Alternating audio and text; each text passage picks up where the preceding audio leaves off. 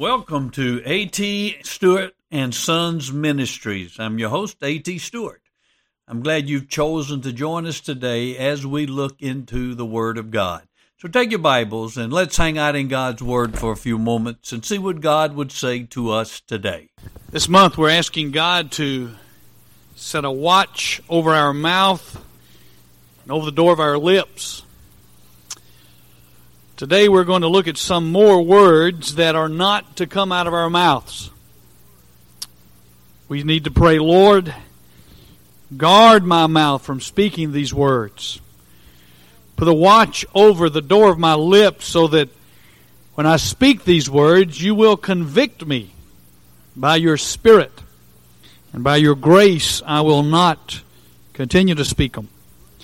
This morning we're going to look at what I call 6 socially acceptable sins of the tongue. Many people would agree that lying and slander and gossip and profanity are wrong. The 6 words we're going to look at today are socially acceptable. Few in our society would have any problems with these words. And that is our primary danger as Christians. Because we get so acclimated to our culture that if we're not careful, we also will accept these sins of the tongue as being okay. As being, well, that's just normal conversation. And so the purpose of this message is to raise your level of sensitivity to these sins of the tongue. To lift up God's righteous standard and to judge our speech by God's righteous standard, not the standard that society would give us. God says, be holy as I am holy. God says to us, come out from among them and be ye separate. Be different. We're called to be different. We're called to be different in what we say, in the way we talk. Our speech is to be different. Therefore, as we examine these 6 socially acceptable sins of the tongue, ask the Spirit of God to convict you if there is any of these violations in your speech. I will tell you it was a convicting message for me to work up and to study. I saw some things that I had allowed in my life that needed to be changed. I can tell you which ones. You'll just have to wonder about that. All right, first one is quarreling. Now, we have a place in your bulletin for you to take notes, and I want to encourage you to do so. If you're visiting, open up your bulletin. Quarreling. First, let me define quarreling for you. And these are basically definitions that have come from Scripture and the truth that Scripture gives. It's to dispute violently or with loud and angry words. To dispute violently or with loud and angry words. Verbal combat. It means to wrangle. Now, quarreling differs from arguing. Some of you will be glad of that. The New Testament word for argue has the root of that word to seek, to investigate. Therefore, an argument, biblically speaking, is a debate. It is a discussion that has the purpose of seeking and finding the truth.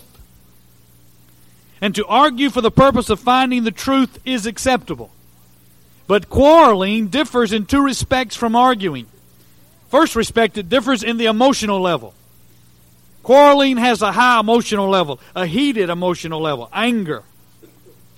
Also, it differs in the purpose. The purpose of quarreling is not to find the truth. The purpose in a quarrel is to win, to have victory. You have ceased looking for the truth and you simply want to save face and you simply want to win. Therefore, it's possible for an argument to become a quarrel.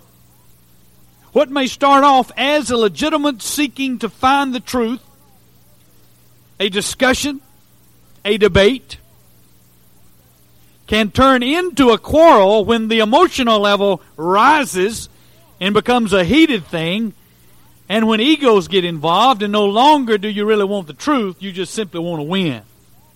Right? Who do you think most people argue with more than anybody else? I'd say their spouse probably, wouldn't you? All right, let's look at the biblical commands concerning this. Turn over to 2 Timothy chapter 2. 2 Timothy chapter 2.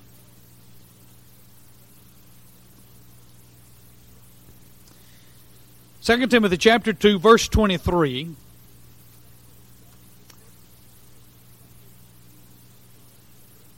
Says, but refuse foolish and ignorant speculations, knowing that they produce quarrels. And the Lord's bondservant must not be quarrelsome, but be kind to all, able to teach, patient when wronged, with gentleness correcting those who are in opposition, if perhaps God may grant them repentance leading to the knowledge of the truth. We are not to be involved in foolish speculations. Quarrels come when we start arguing about mere speculations, things that really have no truth to them. For instance, who's going to win the Georgia Tech football game this year? Well, nobody knows for sure who's going to win. If it's anything we know is that when those two teams get together, there's such a intensity about the game, past records don't really mean anything. I mean, anybody could win it. So for you to get in an argument with somebody over who's going to win that game and to end up quarreling is to violate Scripture. And many quarrels come because we do get involved in arguing about things that are simply speculations. Now, if you want to debate with somebody about the pros and cons of NAFTA, then go to it. I don't know anybody who particularly would want to do that, except Gore and Perot, but anybody else, if you want to do it, go to it. That probably would not end up in a quarrel. But things that have no definite truth, but it's just your opinion, just speculation, be careful about.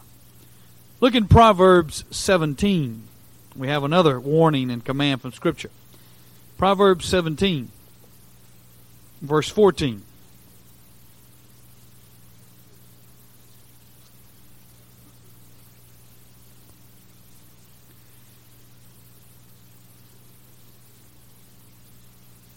This is one married people will appreciate. Proverbs 17:14. The beginning of strife is like letting out water, so abandon the quarrel before it breaks out.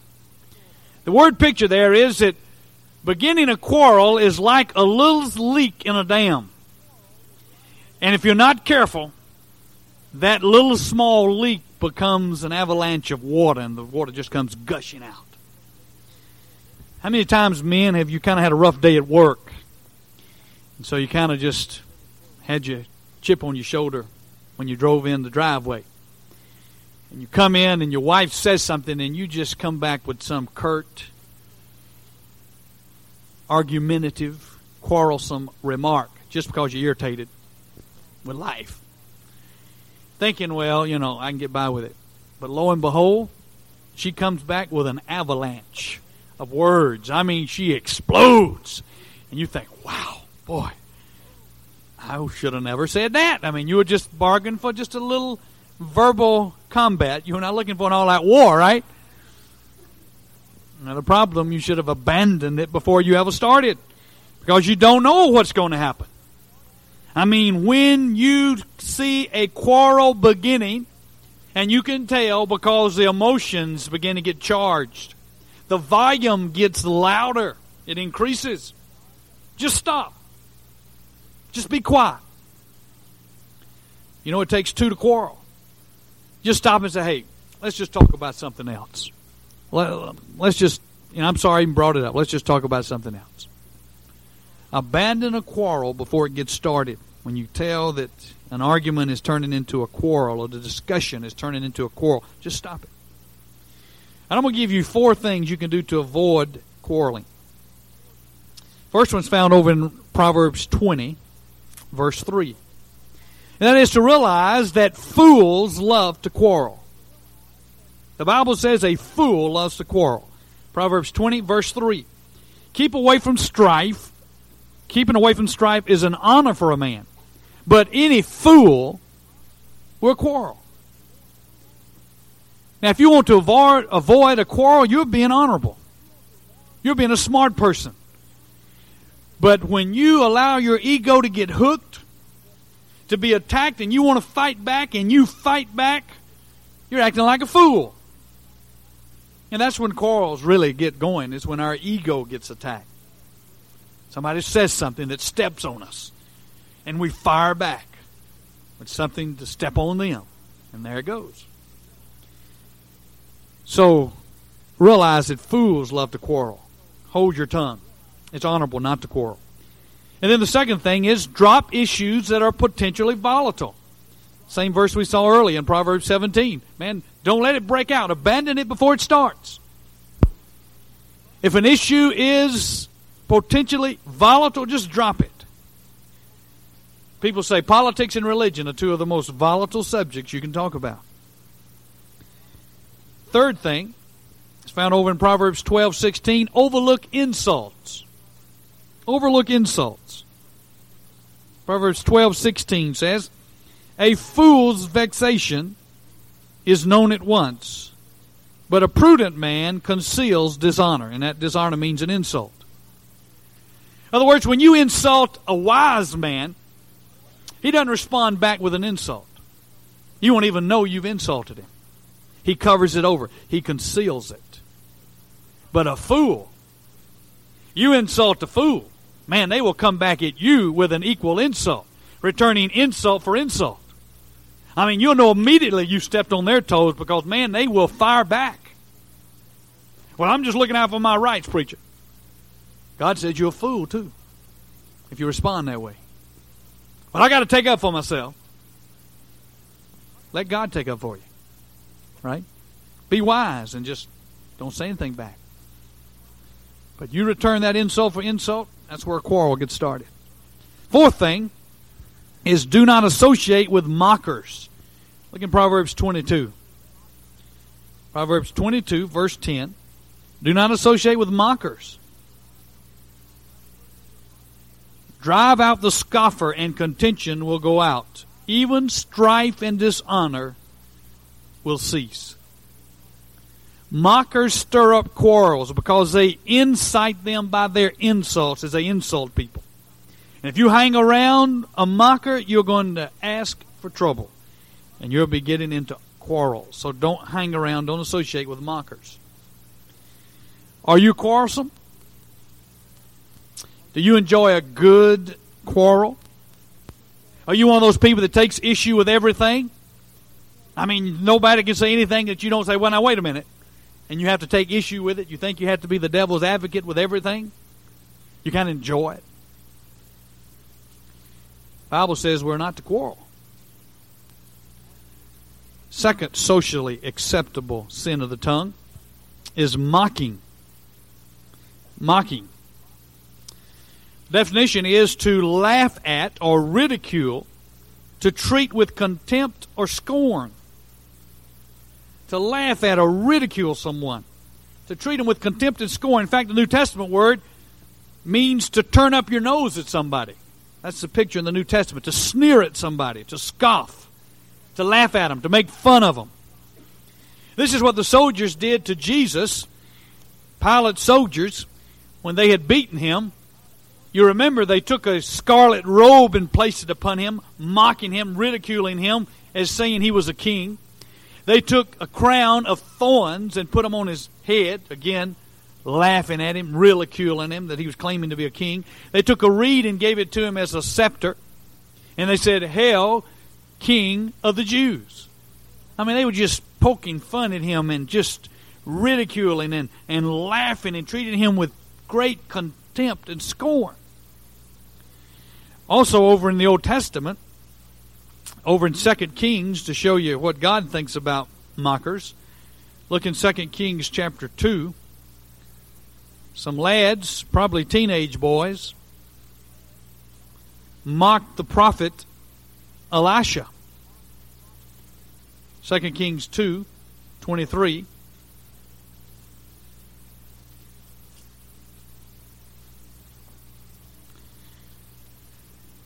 Then he went up from there to Bethel, that is Elisha, the prophet. And as he was going up by the way, young lads came out from the city and mocked him and said to him, "Go up, you bald head, go up, you bald head." And when he looked behind him and he saw them, he cursed them in the name of the Lord. Then 2 female bears came out of the woods and tore up 42 lads of their number. Now, the judgment failed, didn't it? God's hand of judgment came on for mocking God's prophet. Now look at the biblical warnings and commands back over to the New Testament, almost to the end, in Jude 17, right before Revelation. We have a biblical command and warning. "But you, beloved, ought to remember the words that were spoken beforehand by the apostles of our Lord Jesus Christ, that they were saying to you, in the last days there shall be mockers." Now notice how he describes mockers. "Following after their own ungodly lust. These are the ones who cause divisions, worldly minded, devoid of the Spirit." That's what a mocker is. He causes dissensions, he's worldly minded, he's following after his own lust, and he is devoid of the Spirit of God. Another passage that speaks to mockers is over in Proverbs chapter 3. It speaks of God and His attitude toward scoffers, toward mockers. And what it says? It says, He scoffs at scoffers, that is God. Yet He gives grace to the afflicted. God mocks the mocker. God laughs at the mocker, but He gives grace to the humble. Proverbs 19 says, judgments are prepared for scoffers. You want judgments? You want punishment in your life? Then be a mocker. You want discipline? Then be a mocker. God will discipline you. And perhaps the strongest warning is over in Proverbs 30, verse 17. And you guys need to listen to this, particularly you teenage guys. Because this verse, I think, was written to teenage guys. "The eye that mocks a father and scorns a mother, the ravens will pick it out, and the young eagles will eat it." God's severe warning to young people about mocking their parents. And we all have to watch out for this sin, but I think particularly teenage guys would have to watch this one in particular. You know, certain sins tend to be more prevalent in certain age groups and certain sexes. I think teenage guys, as I look back on my teenage days, particularly need to be careful about mocking, ridiculing, laughing at someone, treating them with contempt or scorn. Do you ridicule? Do you laugh at people?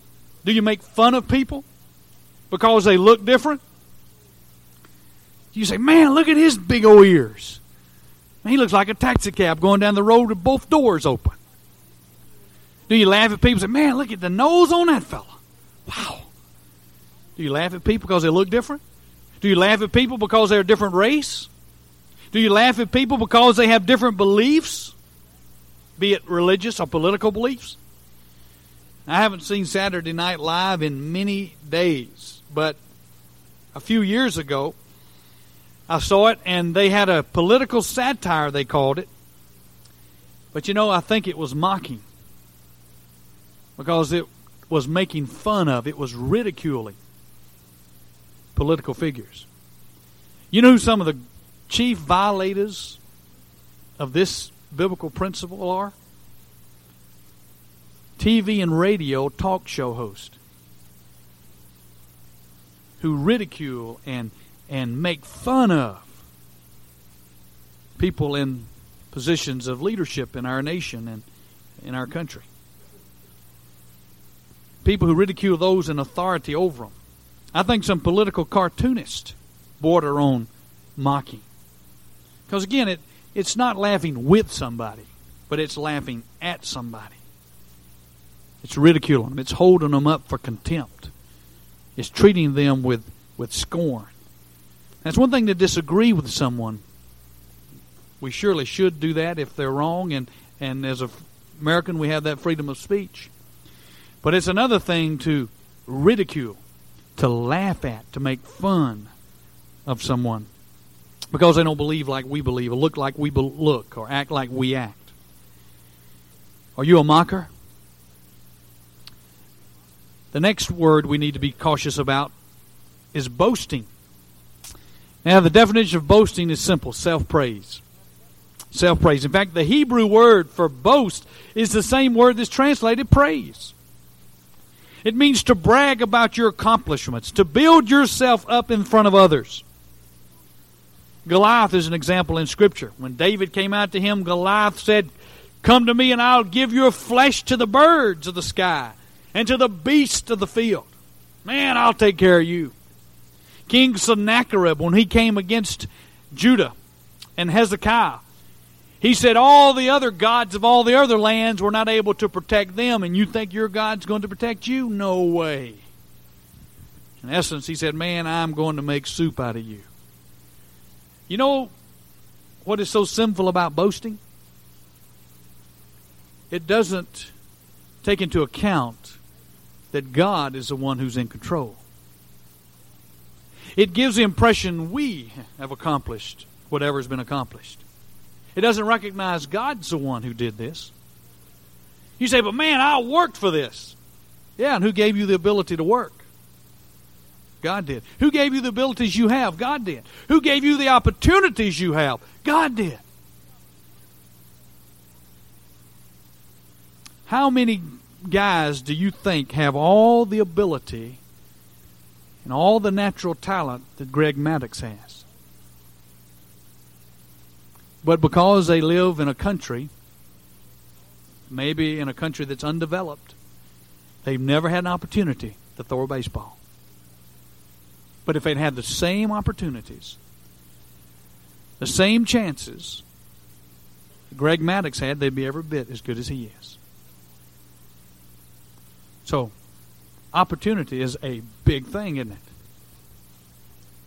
God gave you your opportunities. He gives you the abilities that you have. Paul says, what does any of us have that God didn't give us? So bragging does not take into account that God's in control. Goliath thought he was in control. He found out different, didn't he? Sennacherib thought he was in control. And what happened was God dispatched his angel and wiped out the armies of Sennacherib. The biblical commands are found over in Proverbs 27. Proverbs 27:2.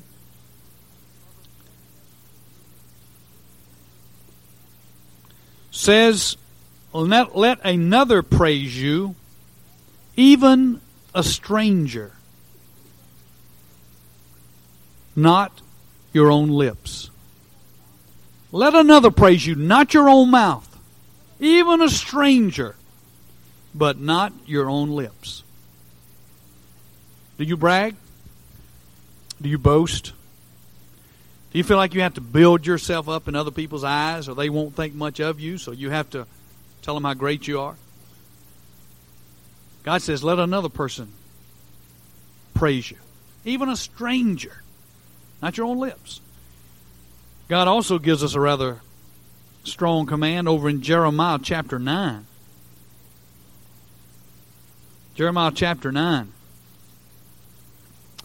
He does give you permission to boast about something. Jeremiah 9, 23 and 24 says, thus says the Lord, let not a wise man boast of his wisdom. Let not the mighty man boast of his might. Let not the rich man boast of his riches. Let him who boasts boast in this, that he understands and knows me, that I am the Lord who exercises loving kindness and justice, righteousness on the earth. For I delight in these things, declares the Lord. Can you boast? Hey, I know God. I understand God. I know His ways. Because if you really knew Him and understood Him, you wouldn't boast, would you? But if you're going to, in your own mind, be happy about something, don't be happy about your riches. Don't be happy about your wisdom. Don't be happy about your strength. Be happy that you know God, that you're seeking Him, and that you understand Him and His ways, His loving kindness. The next socially acceptable sin is obscenity. Turn over to Ephesians chapter 5. Ephesians chapter 5.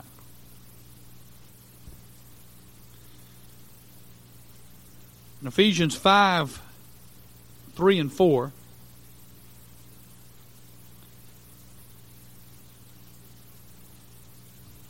The Scripture says, "Do not let immorality or any impurity or greed even be named among you, as is proper among saints. There must be no filthiness and silly talk or coarse jesting, which are not fitting, but rather giving of thanks.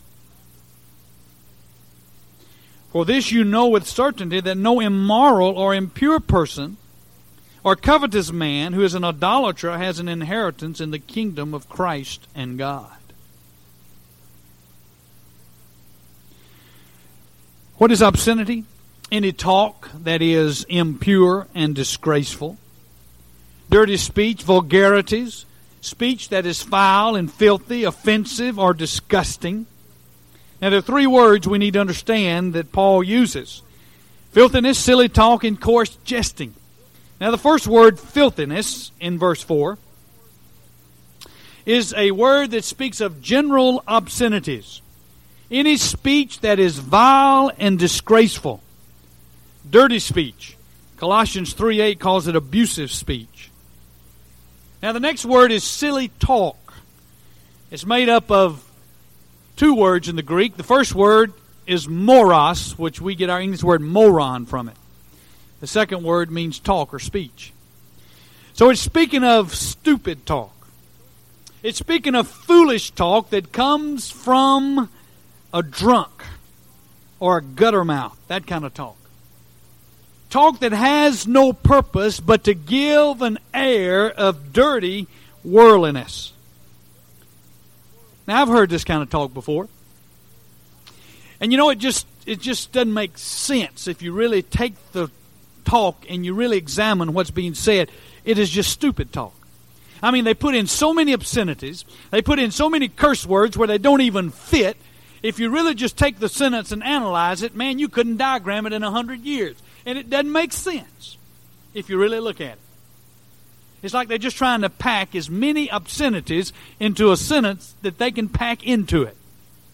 And you know what I'm talking about. I mean, you think now, that doesn't make sense. They're putting obscenities where there's no business being an obscenity. That doesn't call for an adjective, but they just want to pack it full. And you kind of have to just listen to the key words and forget the obscenities to make sense out of what they're saying. Right? I mean, that's just stupid talk. That's moronish talk. And God says we're not to do that. The third one is coarse jesting. Now, this has to do with sexual innuendos.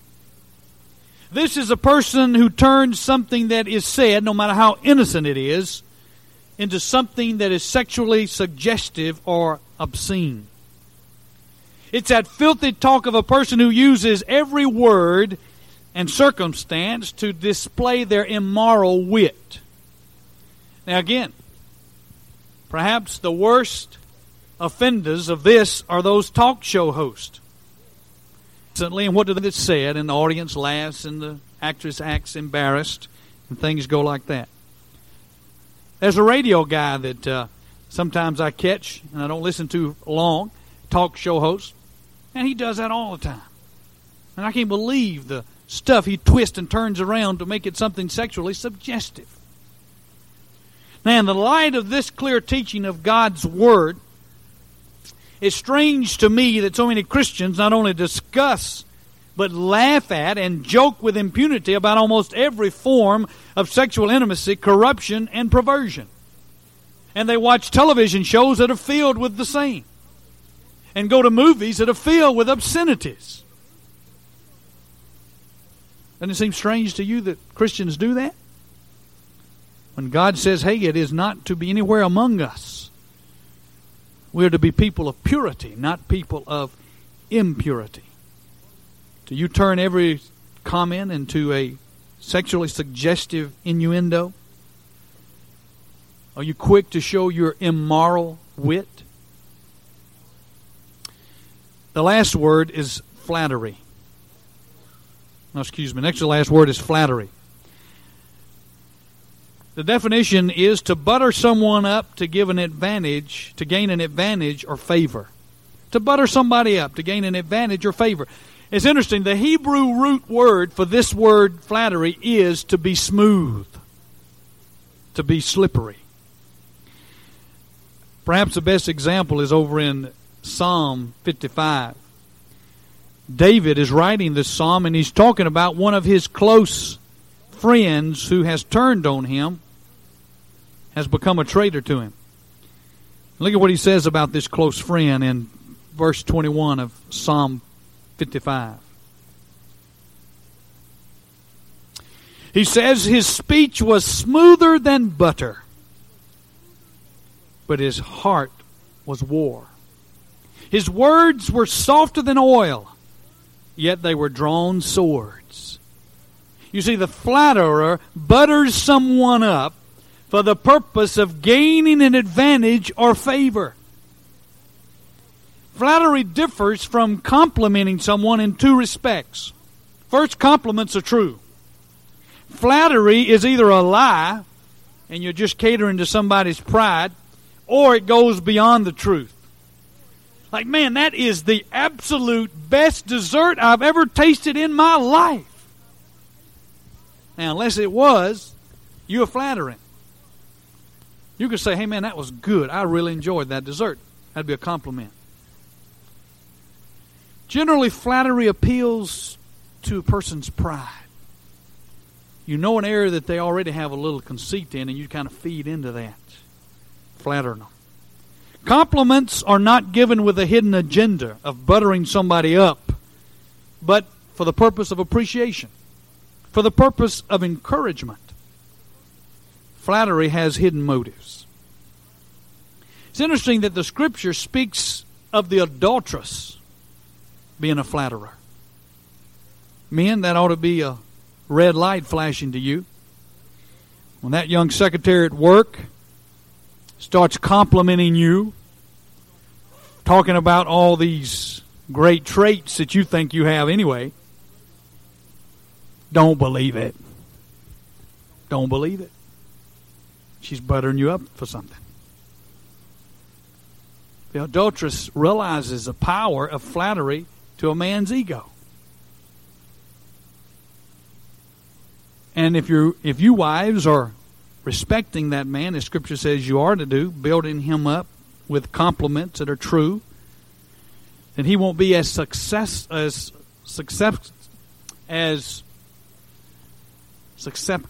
There you go. To that flattery from that secretary at work. The next word, well, let me get the biblical warnings. I hadn't given you those yet. Proverbs 26:28 says, a lying tongue hates those it hurts, and a flattering mouth works ruin. Over in Romans 16, Paul is talking about false teachers, and one of the characteristics of a false teacher is he flatters for the purpose of gaining something. Romans 16:18 says, for such men are slaves not of our Lord Jesus Christ, but of their own appetites. And by their smooth and flattering speech, they deceive the hearts of the unsuspecting. Okay. All right? Don't be a flatterer. And then the last word is reviling. Reviling. The definition is to verbally abuse with an attitude of contempt. That's similar to mocking because contempt is a part of it.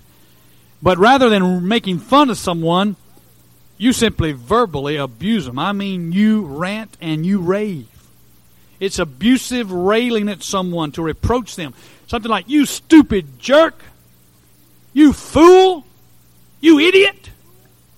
And just really bombard them with verbal abuse. That is to revile.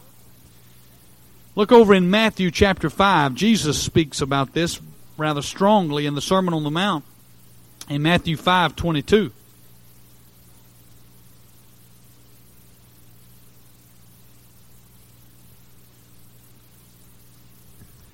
Matthew 5:22, Jesus says, "But I say to you that everyone who is angry with his brother shall be guilty before the court. And whoever shall say to his brother, Raca, shall be guilty before the Supreme Court." Here comes the reviling. "And whoever shall say, you fool, shall be guilty enough to go into the hell of fire."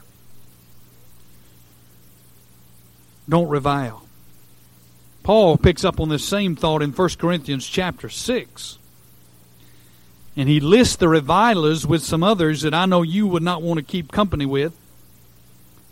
In 1 Corinthians 6, verse 9 and 10, he says, "Or do you not know that the unrighteous shall not inherit the kingdom of God? Do not be deceived, neither fornicators, nor idolaters, nor adulterers, nor effeminate, nor homosexuals, nor thieves, nor covetous, nor drunkards," here it comes, "nor revilers, nor swindlers shall inherit the kingdom of God."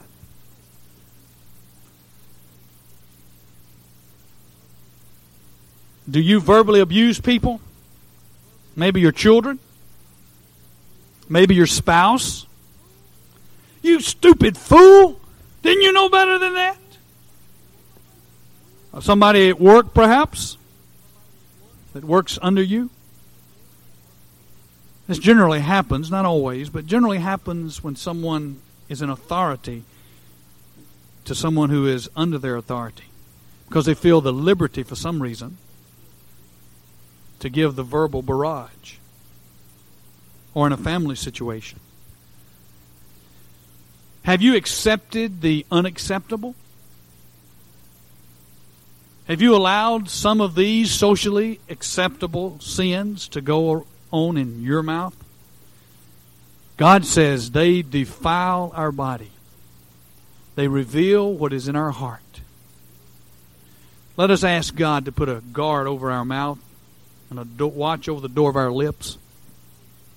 Let's ask God's Spirit to deal with us, that we'll not be guilty of these sins, but that we will be people whose speech is pure, honorable, and holy before God. Let us ask God that the meditation of our hearts and the words of our mouth will be pleasing to Him. He will convict us when we fall short of His high standard, that we'll be a different people. Let's pray. Father, we confess that our mouths so often lead us into sin. Enable us by your grace not to be guilty of these sins of the tongue. Convict us when we are, that we might come to you and appropriate the power of the Spirit not to continue in sin. May our speech be seasoned as is with salt. That will give grace to those who hear. That will build up and not tear down. In Jesus' name, amen.